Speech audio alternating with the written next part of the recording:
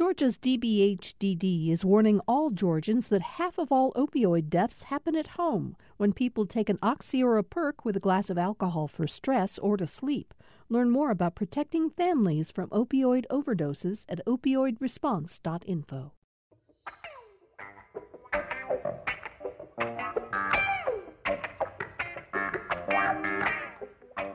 Very glad to have all of you with us today for Political Rewind. I'm Bill Nigut. We come to the end of a week, and I say, what an incredible week in politics. It has been, as most of you already know. We're going to talk about a lot of what happened this week. Before I introduce the panel, I just want to make a quick mention about our show with Andrew Young. Many of you heard that Andy Young was with us for an hour on the show yesterday. And as always, when you have Andy Young in the studio, he goes off in a lot of directions, and it's a lot of fun. We always enjoy hearing what he has to say. I do want to point one thing out. At very near the end of the show, he said that he had been advised by people who were following coronavirus very closely, excuse me, drinking hot water was a way of eliminating the virus, excuse me, from your system. We've seen no evidence that that's the case. So my suggestion is, I'm going to take a drink of water right now. My suggestion is that you may want to take other preventative steps. Don't touch your face. Don't touch your face. If you feel bad, don't come to work. Yeah, we're going to talk about all that.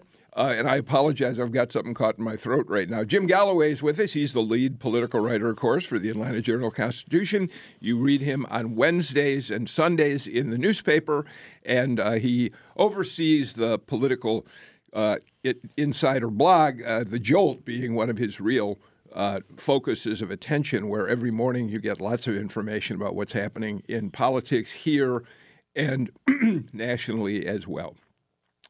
Thanks for being here. You gave us a great story to talk about with Andy yesterday, and we're going to talk about it even more today. Mm-hmm. The number of people who have voted early in this first week of voting in the presidential primary in Georgia, and we'll get to that in a little while. Right next to Jim Galloway, Edward Lindsey. Edward was a former state rep, of course, a Republican from the city of Atlanta. He is now oversees government operations in the state of Georgia for Dentons, which is, Edward, the world's largest law firm. Well, thank you for that. I was unaware of that fact. I don't think you were. But I appreciate you breaking the news. And I always enjoy being here. Yeah, we're glad to have you back. It's been a couple of weeks. You've been busy with your work as a lawyer. Yes. Always gets in the way of talking about politics, that sort of thing. And I need to cut back on the lawyer stuff. Right. State Representative Mary Margaret Oliver, Democrat from Decatur, back in the studio with us. Coming out of another week in the session, how are you holding up? Great. It's fun. It's fun. In a weird way, it's fun. Boy, we've had a number of legislators in here. You're the first one that said they're having fun this session. Good for you. Thank you. Glad to have you here. Thank and you. Patricia Murphy, who is covering the legislative session for GPB News. We see you on the Lawmakers now every night, and you continue to write your columns for Roll Call, which are syndicated. And how are you enjoying being down there? I'm also having fun. Oh, good. Yeah, it's great. Good. All right. Speaking of the Capitol, we're going to talk about coronavirus at the start today. Mary Margaret Oliver brought in a little present that was dropped on the desks of every legislator, right? Yesterday or the day before? Hand sanitizer from Emory with some instructions about how to stay healthy. Dear members of the General Assembly, hand hygiene is a cornerstone of infection prevention. When soap and water is not available, use this hand sanitizer. And then it goes on to say the duration of hand washing or use of hand sanitizer should be the amount of time it takes to sing Happy Birthday twice. So everybody's saying this is the way to deal with the virus. I will tell you, you are seeing more hand sanitation stations sprout up in the Capitol.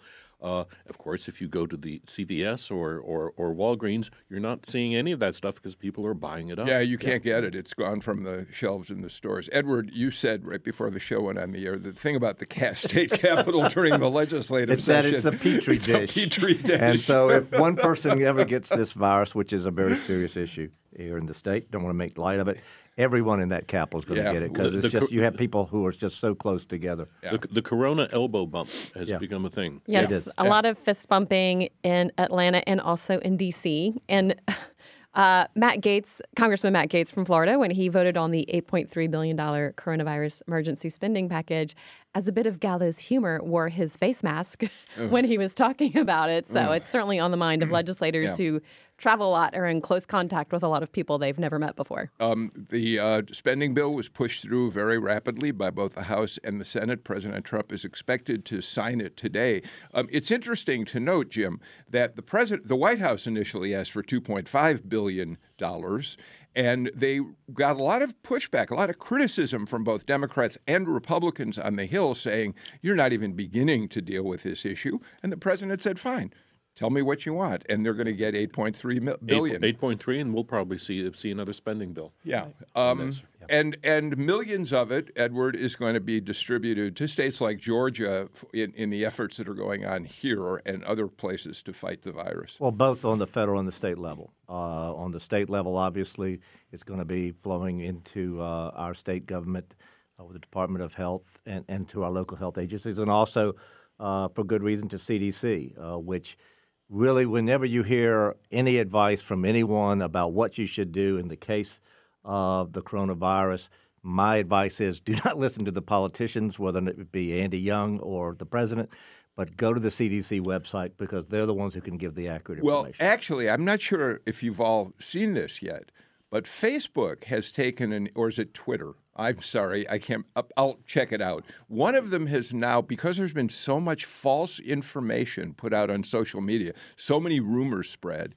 Now, when you search coronavirus, it immediately pops up the CDC's official coronavirus website, which is a proactive and rather responsible move for social media, Patricia. I know that Twitter has taken some steps to do that. They tend to be more aggressive in terms of false information. I think there are two sets of problems that all governments are dealing with right now. Is the actual physical spread of this virus that little is known, and the accompanying semi-panic that could set in if it starts to act in ways that people don't expect. And so we do see in the state capitol, but especially in Congress, conversations starting, and let me say solely in Congress. I've not heard this in Atlanta.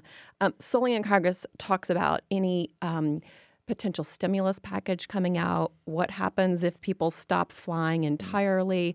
There are a lot of contingency plans in place to deal both with the physical piece of this and also with the mental, emotional piece of it. The conversations that I'm having with my colleagues are 90%, 95% about the economy. It's inexplicable, I think, in the experts' view, but certainly in my far less educated view, what the stock market is doing.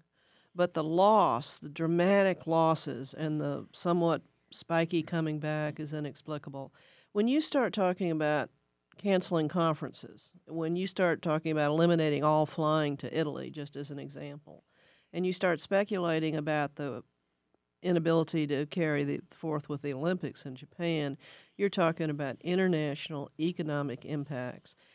The stock market is more often about confidence than anything else, and there's a dramatic lack of confidence right now in what the economy is going to do. I want to make sure that I understand and that our listeners understand how you're framing that.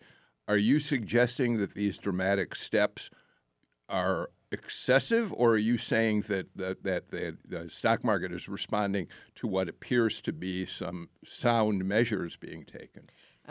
I don't know that I can say that, answer that intelligently, but clearly the interruption of the supply system internationally through our Georgia ports is something we can examine and measure. If nothing is leaving China with goods, and the China boat that have already left China are being called back, that has measurable economic impacts. but huge lack of confidence and speculation about an economic downturn. Yeah, I think what we're going to someday look back at this, and we're going to note that this is the first pandemic in kind of an era of social media misinformation, and we call that going viral. There's a bit of irony in that, I think. But It's also true that people in my conversations, and the CDC is in my district. It's always been in my district. And my CDC constituents are, in my view, the smartest of any of all the federal agency employments. They're PhDs, they're international people, they're World Health experts, true experts. They're also pretty apolitical. They're data-driven people. And we simply don't know anything truthful about what the numbers are in China, and we are beginning to see some truth in other countries. Well, to sort of build on that, because Mary Margaret is absolutely right, to give you one idea, the World Health Organization came out and was discussing the potential death rate as a result of this epidemic, and they set it at something like 3.8%. 3.4%. But it was set based on two very questionable variables. First was the number of people who've been infected so far, which worldwide they're estimating at 98,000. But the problem is you're getting those numbers out of some countries China. In which they're highly questionable in terms of their accuracy of what they do, and also based on the death rate so far, which is also highly questionable. That figure may very well go up, could very well go down dramatically. We do know from health experts who are actually on the front lines dealing with the issue, particularly with folks who are elderly, folks who have underlying medical conditions, that it is a very dangerous illness. But in terms of the actual numbers, in terms of percentages, it's a scientific wild you-know-what. I will say, having covered the Capitol, I have been very impressed by the governor's response to this so far. He's been very proactive in his planning and very proactive also in his, I think, in the amount of information that he can share. I feel like in the press corps, we feel like we're getting, if not regular information, we're getting consistent information. He, in his comments, is very measured. His task, I've spoken with a number of members of the task force that he's appointed. The schools are planning. The health department is planning. I think planning is going to be a huge piece of this because we don't know what's going to happen. And I think at the state capitol, the governor has managed to put, to the extent that's possible, he has put in place a system that creates more confidence rather than less confidence in terms of the state's ability and preparations to deal with this. He's also very fortunate that he has a public... Kathleen Toomey. Yeah, Kathleen Toomey, his public health director, who is acknowledged to be one of the best in the country. International expert with a wide variety of professional experiences. I've been impressed. By the way, we're working, I think that Dr. Toomey will be with us at some point next week to talk with us, but go ahead. We know Dr. Toomey in various professional roles. She's always been a wonderful professional. I've been impressed myself with how Governor Kemp has handled this. And I'm remembering that he was also very proactive on the threatened hurricane on the coast. He was visible. He was out front. Here, with a professional task force around him, he's doing a lot of media. I don't think I remember either Sonny Perdue or Nathan Deal doing a live interview with anchors of Channel 2 on the 6 o'clock news at the anchor table. He even came on Political Rewind this week. He did. We were thrilled to have him, but this isn't, I don't think, his favorite venue, but we sure loved having him on. Bill, I had an interesting conversation with Tom Price, the former head of the U.S. Department of Health and Human Services. It'll be in the Sunday column, but I mean, he was very explicit about making the point that he did not use the phrase White House, but what he said was rely on the science and rely on these institutions that we have built up across the country for the last 120 years. I mean, his point was public health and epidemics is what we do best. in the United States. Whether it goes to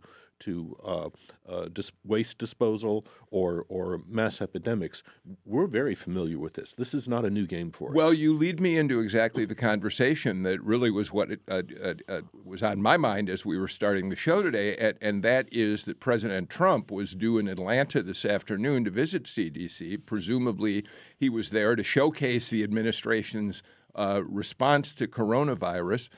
He's now canceled that trip. This was going to be a twofer for the president. He was going to be in Tennessee, where he certainly will be welcomed by people who suffered enormously as a result of the horrific tornadoes that moved through the state.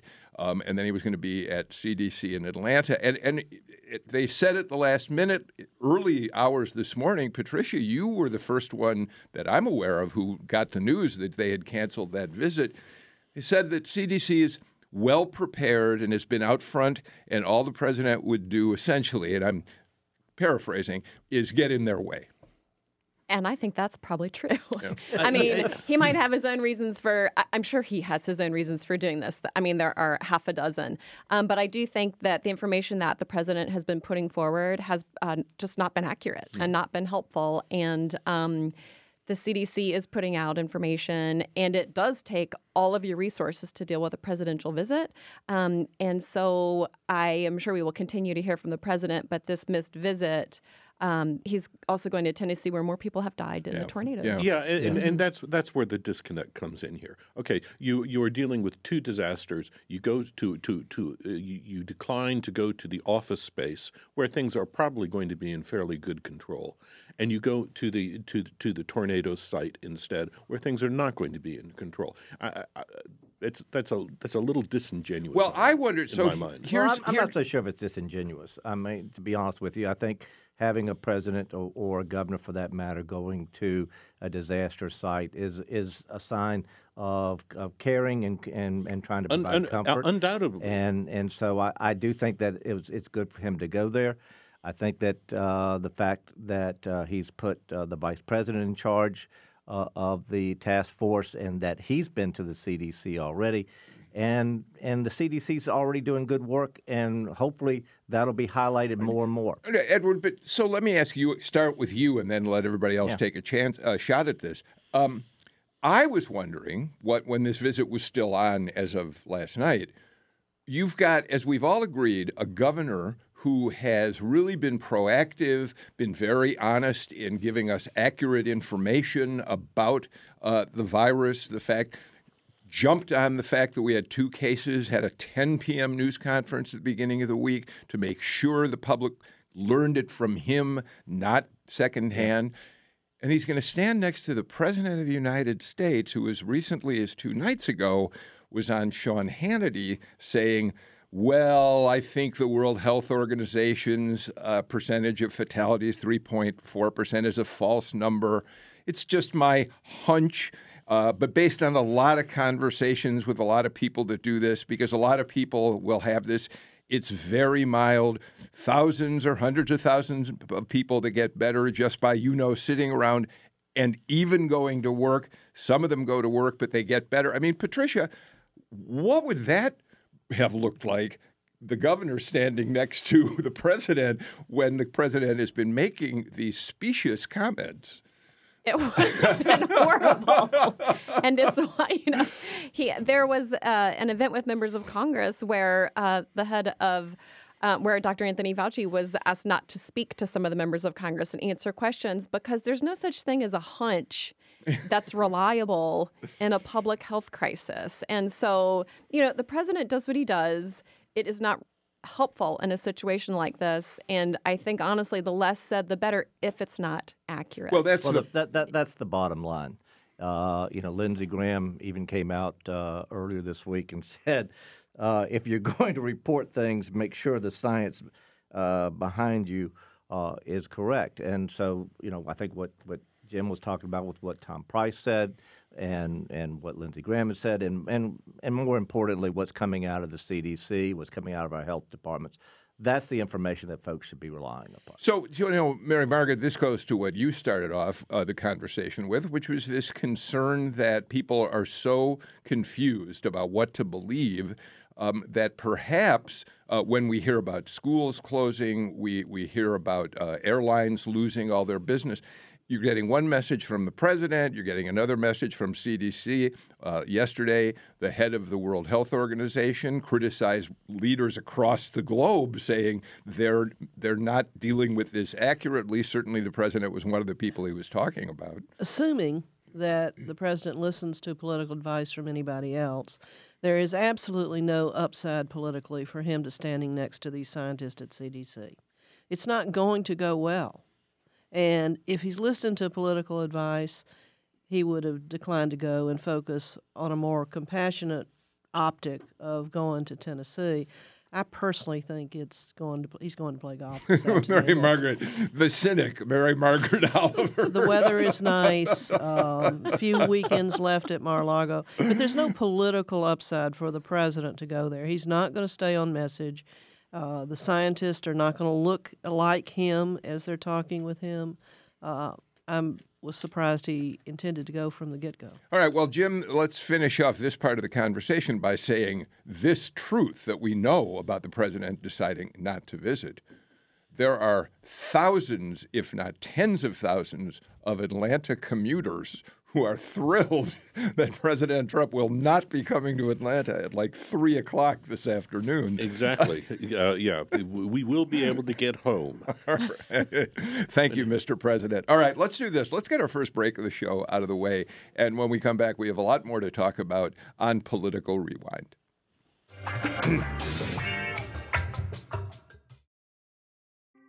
Thanks for listening to Political Rewind. If you like this show, you'll also like Georgia Today.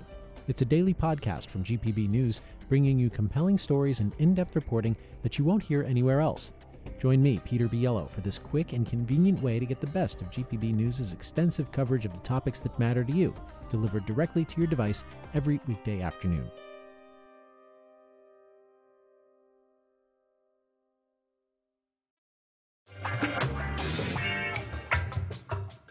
Edward Lindsay, during the break, you mentioned something that we probably should at least spend a moment on. An institution to people, certainly in Atlanta and the metro Atlanta region, is at long last, after an extraordinary career, going into retirement. Yes, Sam Massell is accepting early retirement. At age 92. At age 92. He has been, in addition to his elected service as the mayor of Atlanta, he's been the head of the Buckhead Coalition, I believe, since its creation in 1988, and has done a fabulous job tutoring a lot of people who've come through and gone up the political process, including me. I remember when I first ran for the State House, a mandatory stop was to sit down with Sam Massell and discuss where the state of our metro Atlanta was and where he thought it should go in the future. And the wisest things that I ever did was follow his advice. He has done enormous things for my particular community of Buckhead, and I just want to take a moment and congratulate the mayor of Buckhead for his many years of service. He's been a remarkable force, and I think we all have dealt with him in one way or another. Have known him for many, many years. I thought, Jim, it was funny. I'd read a story, I guess it was in the AJC, that he and his wife are going to take a vacation to some, I don't remember exactly where, but they're going off to an island somewhere, a tropical island, and he said, it'll be nice, but it won't be Buckhead. and we shouldn't leave this without noting just the tremendous historical role he played in the city of Atlanta. He was kind of the hinge as the door swung from Ivan Allen and white rule of Atlanta to Maynard Jackson and African-American rule. Absolutely. Very long public service career. My hat is off also. All right, maybe we can get him. When he comes back from his island vacation, we should probbe get him in here and do a show with him. Strongly recommend it because you will enjoy it. The stories he can tell. Absolutely. Let's talk a little bit, Patricia. By now, Super Tuesday is 4 days in the past. One of the most extraordinary nights I think anyone has ever seen in American politics, the Joe Biden sweep across most of the country. And and I think it's a fascinating political story in general, the resurrection of Joe Biden, but it also has an impact on what Georgians are going to see happening here in just a couple of weeks. Absolutely. Well, Mike Bloomberg was hard at work opening 10 field offices, and I assume that office space is only paid through the month, I would assume. But yeah, it was... I have a hard time knowing if it was Joe Biden's resurrection or else his premature obituary by the national media, because so much of the negative press that he was getting, other than his, ho-hum performances and debates, was, his sort of like falling poll numbers in Iowa and New Hampshire.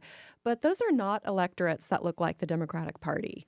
Those are not the people who are going to elect the next nominee of this party, because it is just there's such a lack of diversity in those two early states. And so once the campaign came to a part of the country that looks like the party, those people they know Joe Biden, they trust him and support him. And so I think that's what came through. I was amazed at how swiftly the other candidates got out and backed him as an ensemble in a way that was so powerful. It created a ton of momentum. And I think even in their own comments, especially Pete Buttigieg's comments about Joe Biden, I think they also know him and trust him as well.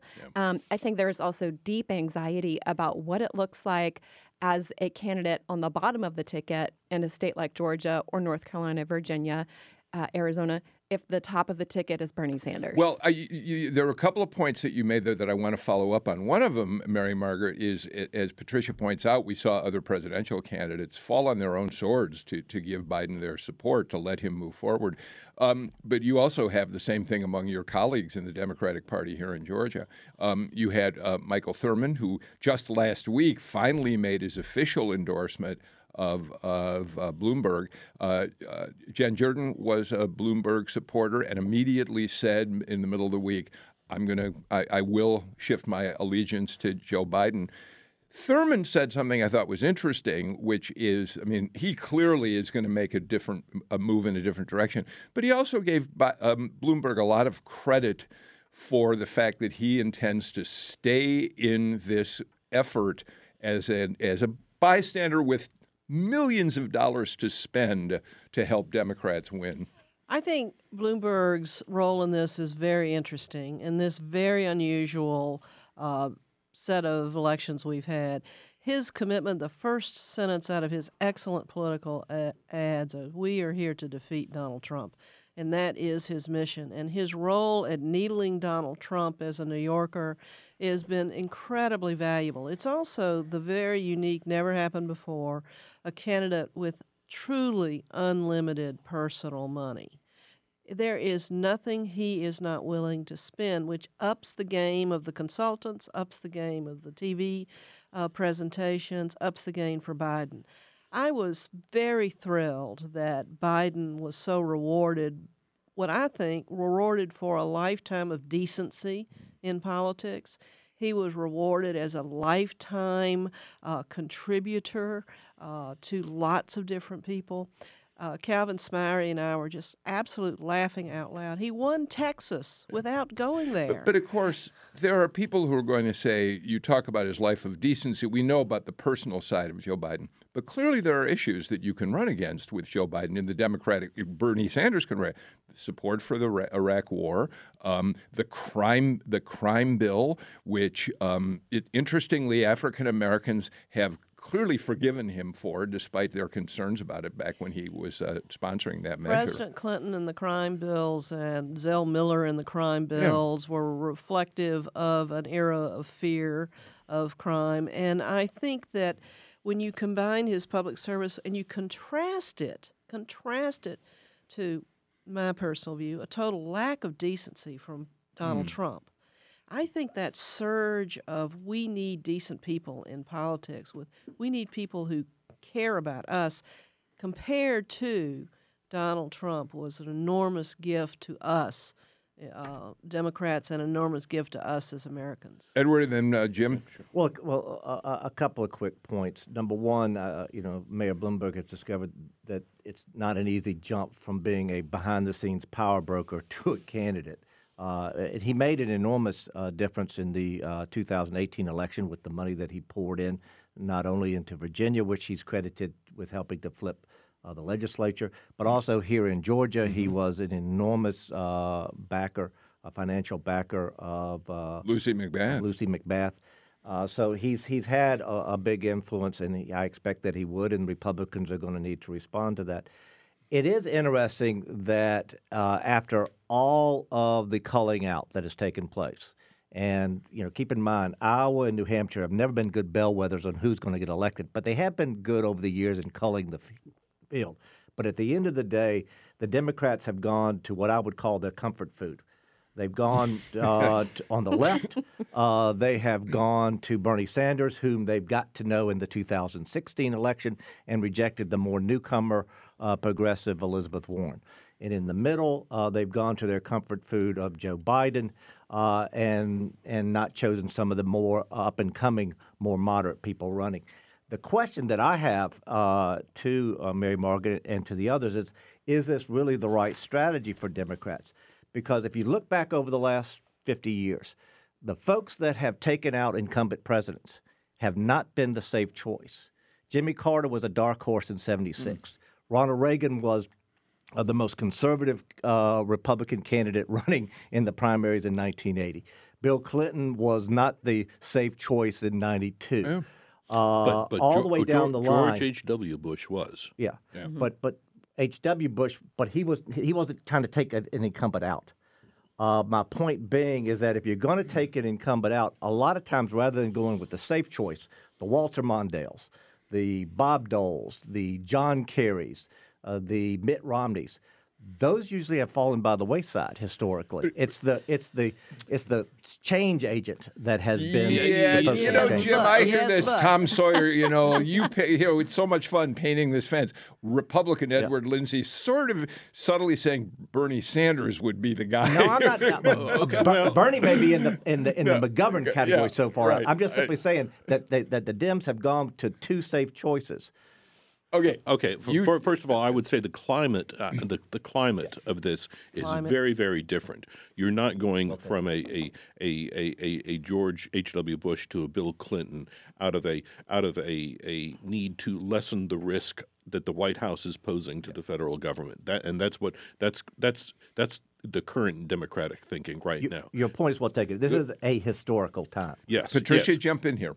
Yeah, when you mentioned the last 50 years, it's not the last 50 years, absolutely. Yeah. And I think voters have wanted change. The voters I talk to want normal. Yeah, exactly. And they don't see it. And they want decency. They want to wake up in the morning and not be afraid to look at their phones right now. Yeah, this is a centrist uprising is what this is. Yeah, the danger of Donald Trump, the danger for our status internationally, the danger that he poses is saying that the coronavirus is a hunch, that it's not really serious. That's a dangerous thing for him to say. And he does something like that every week compared to Joe Biden, who is a responsible public service. The other point about what helped Joe Biden this week, in addition to the dangerousness of our current presence, in my view, is the dangerousness of Bernie Sanders being the nominee. I think that the fearfulness that I, as a Democrat, for all our down ballot, for Lucy McBath, was so serious that I think a revolt of the centrist, a revolt of the Democrat folks who have one goal. We have one goal. It's not Medicare for all. It's not eliminating college. It's not one goal: defeat Donald Trump. What's interesting, Bill, about this is that, of course, on March 24th, there will be a GOP presidential primary in Georgia. Big time. And of course, Donald Trump was declared the winner of that back in December. Yeah, he's the only candidate on the ballot. But as of Saturday, as the Georgia Democratic presidential primary is pretty much over at this point, because I think it was 72-28 Hillary Clinton, Bernie Sanders in 2016.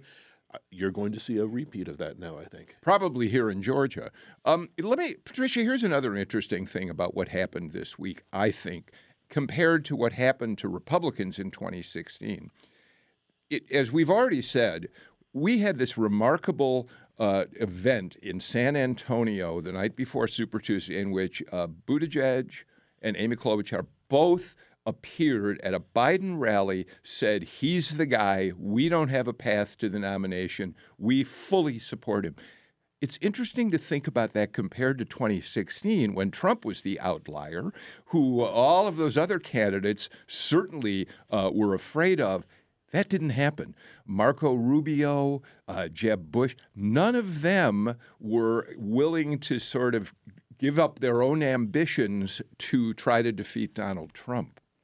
And I think they literally just couldn't get on board with him on principle. And but many my of them point is have been they punished. could have done to Trump what these two did. They could have decided one of them was the path forward and the others could have dropped out and supported that alternative to Trump. And there was an attempt like that. I think there was a Ted Cruz, Marco Rubio. There was, but it was also an open year. You didn't have a situation where, and I do agree with many of y'all who said that the one thing that Democrats are absolutely united on is defeating Donald Trump. And you didn't have that universal one theme in the 2016 election that you've got on the Republican side that you've got on the Democratic side. Patricia? And the Republican voters wanted Donald Trump. Yeah. I mean, the leaders might not have wanted him, but the voters wanted all right. him. It was Fair clear. enough. The Fair voters enough. so far at this point want Joe Biden. Fair enough. I want to ask. I want you two, particularly Patricia and Mary Margaret, to comment on this. I want to read the first two graphs of a front page story in the Washington Post today. Elizabeth Warren attracted big crowds. She won rave reviews in nearly every debate. Her organization was second to none. She developed plans, a strategy, and a message. Yet when voting started, she not only lost, she lost by a lot. Now, as Warren, who ended her presidential campaign Thursday, decides whether to endorse either of the two male candidates remaining, her supporters are left to contemplate a factor that many believe contributed significantly to her loss. She's a female, and the byline on that story is Annie Linsky and Amy B. Wang. How much do you believe Elizabeth Warren's fall from being the front runner months ago to being out of the race, winning no states at all, has to do with gender? A lot. Of course, I see it personally. Amy Klobuchar, Kamala Harris, and Elizabeth Warren were excellent candidates. Successful, long resumes, public service, did extremely well in the public. The question that keeps being asked, not by me, but by constant talking heads and people on the street, is can a woman win? That question being raised every single day is defeating to women candidates. We cannot accept, we being society, we perhaps being what is referred to as the white male patriarchy, we cannot accept that a woman can win. I think gender had a tremendous amount of influence in the defeat of three excellent women candidates, Elizabeth Warren being at a time a very strong front runner. Patricia, what's your take on that? I think Elizabeth Warren suffered from some institutional disadvantages. One is that both of the other men have run for president before, and in some cases multiple times, had national networks.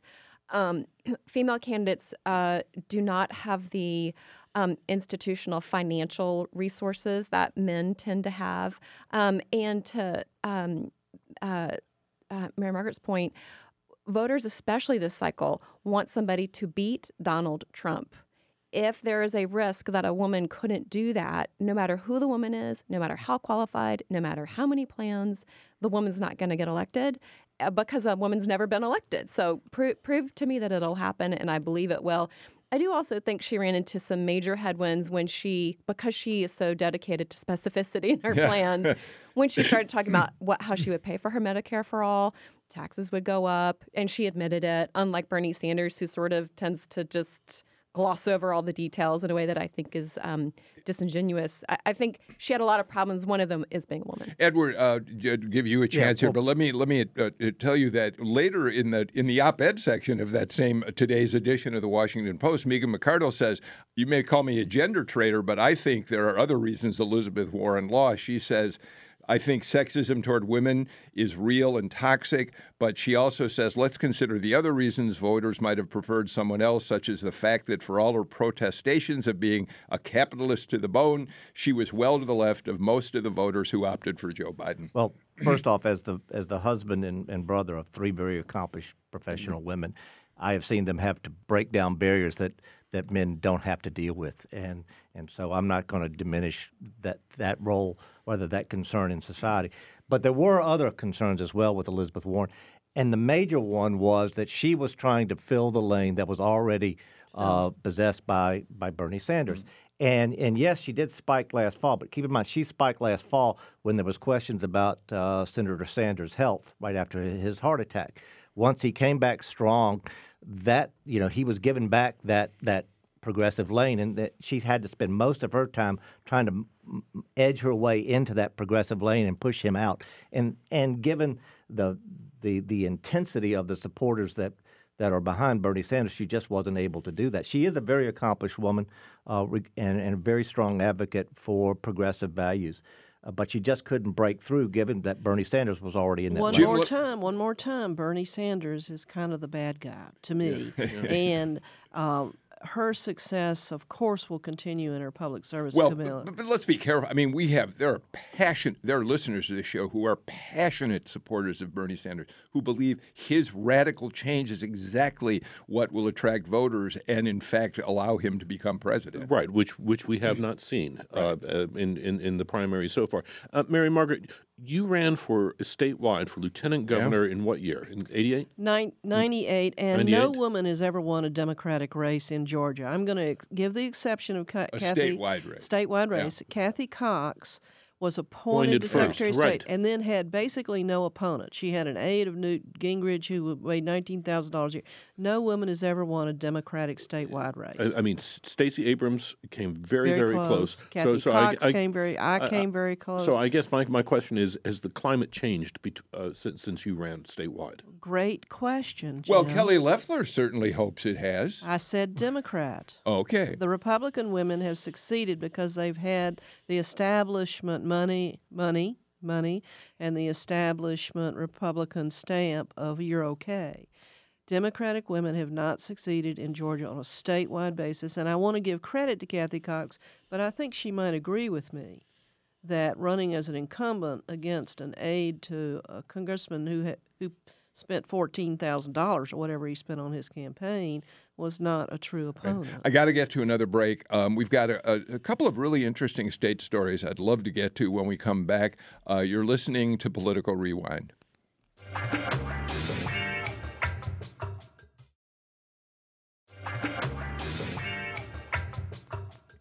Welcome back to Political Rewind. A couple of stories we want to update you on. First of all, the president has signed the $8 billion plus emergency relief bill on coronavirus. So eventually, Georgia and all the other states will be getting millions of dollars in resources to deal with the disease. Second, we've been sitting on this waiting for some official confirmation and finally have it from the governor's office. The Department of Public Health is awaiting CDC confirmation of a positive test that a patient in Georgia, in Floyd County in Georgia, may have coronavirus. So we'll update that as information becomes available on that as well. And finally, I mentioned at the beginning of the show that I knew one of the social media platforms was redirecting people away from all the rumor sites about coronavirus. Sam Burmistad told me, yes, it was in fact Twitter that is sending people, keeping them away from the rumors, sending them directly to CDC. And that's a great public service on their part. Yes. All right, Jim Galloway, I'm going to ask you to explain this a little bit better, and I know everybody else at the table knows more, probably more about this than I do. But we have an interesting situation developing in what was supposed to be a race for a seat on the Georgia Supreme Court. Justice Keith Blackwell announced that he was going to step down, and immediately two people who've been political adversaries decided to jump into the race. John Barrow, the former Democratic member of Congress, and former State Representative Beth Beskin, a Republican. They were all set to jump into this race. This has become very complicated, and it's a very important story about executive power. What's happening? It is. And the date that Blackwell gave for his resignation is important. It's November 18th. And, of course, we have an election on November 3rd. And what happened was you had both John Barrow and Beth Beskin go to the state capitol to qualify for that race. This week was qualifying. Exactly.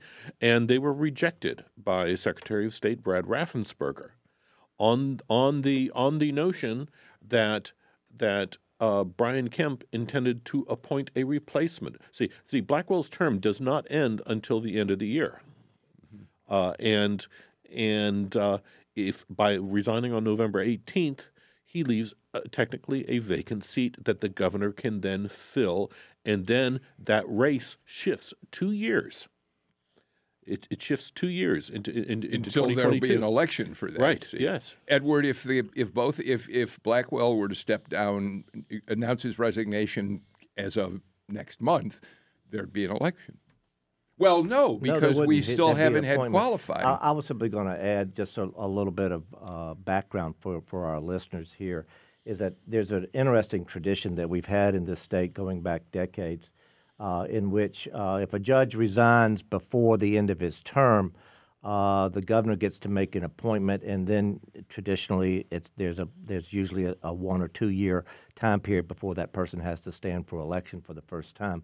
And the thought, I guess, from Justice Blackwell was, if I resign before my term runs out in January, that gives the governor the opportunity to make an appointment, and then that election won't take place until 2022.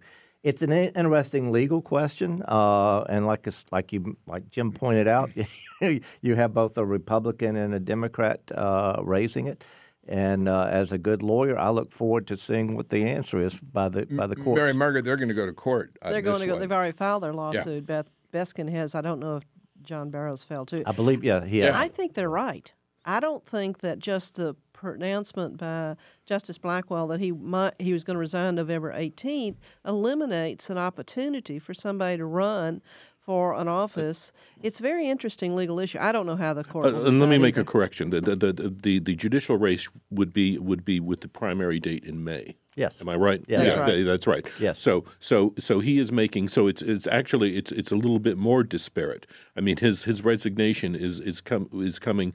Would be coming 4 to 5 months after this election is done. Yeah, and Patricia, but before the end of his term. Right. Patricia, lest people think we're like getting into the weeds on some obscure legal question. Too late. The real We're in the weeds. No, seriously, we're not, because the overriding question here is the power of the executive to be able to. I want to be careful about my language. Manipulate may be too strong, but to be able to help make choices to shape, give him the opportunity to put somebody he wants on the bench. Well, and Governor Kemp has been extremely strategic in his appointments, I have to say, with Kelly Loeffler, a woman, with John King, a Latino. He has made some very strategic choices in who he has chosen to put forward as the face of his team. To the extent that he can make choices and it's legal, he will absolutely do that. I'm sure he will fight, he will be happy to defend it vigorously in the courts.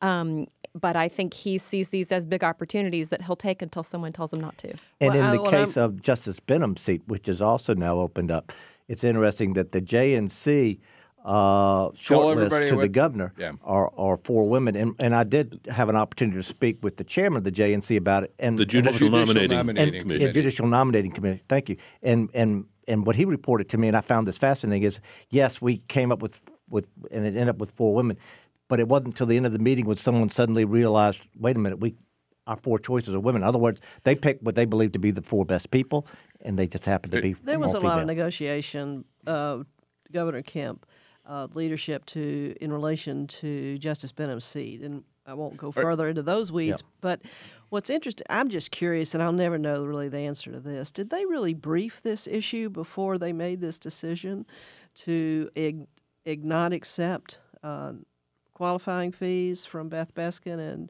or is this come as a total? By brief, you mean run it by the lawyers? Run it by the Attorney General. All right. Did anybody anticipate this? Is my question. I want to want to change subjects real quickly while we have you here. Coal ash has been one of your biggest causes during this session of the General Assembly. An environmental group has now filed a lawsuit challenging the Public Service Commission's decision that ratepayers will pay for the disposal of coal ash that Georgia Power has to undertake. It's not clear to me. I assume the suit deals to some extent with the conditions under which they are going to dispose of the coal ash, your concern being unlined pools, pits, whatever. Nationally, there are hundreds of coal-fired plants that are closing, which means hundreds of different engineering tasks to clean up the coal ash residue. That's being handled more appropriately, in my view, in states like Indiana and North Carolina, where the closing processes are really far more protective of our water sources, aquifer sources, than we are in Georgia.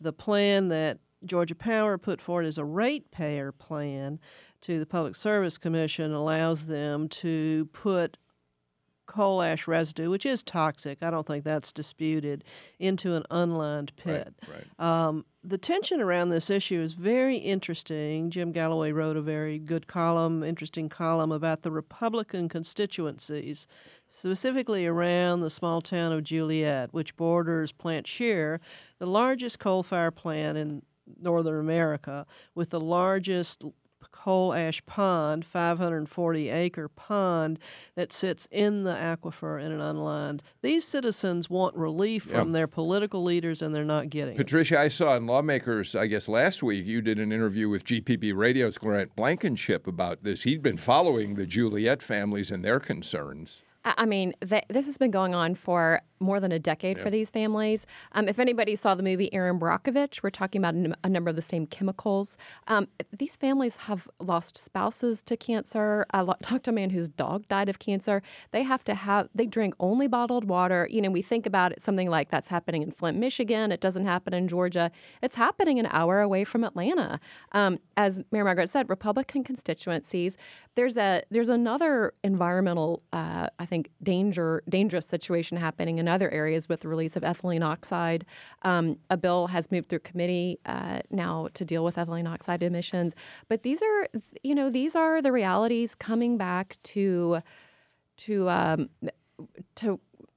maybe haunt some decisions that have been made in the past and that need to be addressed very soon, because Georgians are really suffering in some of these situations. Hey, Jim, people can go online. Maybe we can post it. You did a great column about how this is becoming a bipartisan issue, largely, in fact, because of what Mary Margaret and Patricia talk about. You're talking these are Republican areas of the state. Right. And one of the more interesting aspects of it is Clay Tippins, the former Republican candidate for governor, has a farm out that way in Monroe County, and he's the one that's been kind of trying to draw Governor Kemp in with some success, I think. All right, we got about a minute left, Edward. Let me say, I personally was, I don't know if surprised is the word. The state Senate is now considering a measure to make it legal to brandish a gun in a dispute. You can't, if you point it at the person you're in a dispute with, that's illegal. But you can pull it out of your holster. And wave it around? And wave it around. What the heck is that about, Edward? Not to sound too biased on the subject. Well,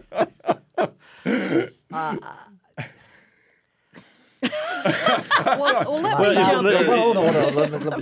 The problem is anytime that you get into the legislation and which something is very fact specific, and the fact of the matter is the case came out of a situation where apparently two people are in a dispute, they're having an argument, and one guy pulls back his jacket and shows the other guy his gun. I think the legislator ought to stay out of those kind of fact-based disputes and just let juries decide if that's We are out of assault. time. I will be more than glad, by the way, to give the sponsors of that bill, the supporters of it, a chance to talk about it on Political Rewind, but we're out of time. You don't get... I really wanted to talk about that. I'm sorry. We're completely out of time. Stay tuned. I think my paw instead We're of going to lunch. wait. There's been some rumblings that the president may come to Atlanta after all today. We'll all just have to wait and see what the President of the United States is going to do later this afternoon. Thanks for being with us for Political Rewind. We're all out of time. Jim Galloway, I'll see you back here with me on Monday for another edition of the show. Take care, everybody.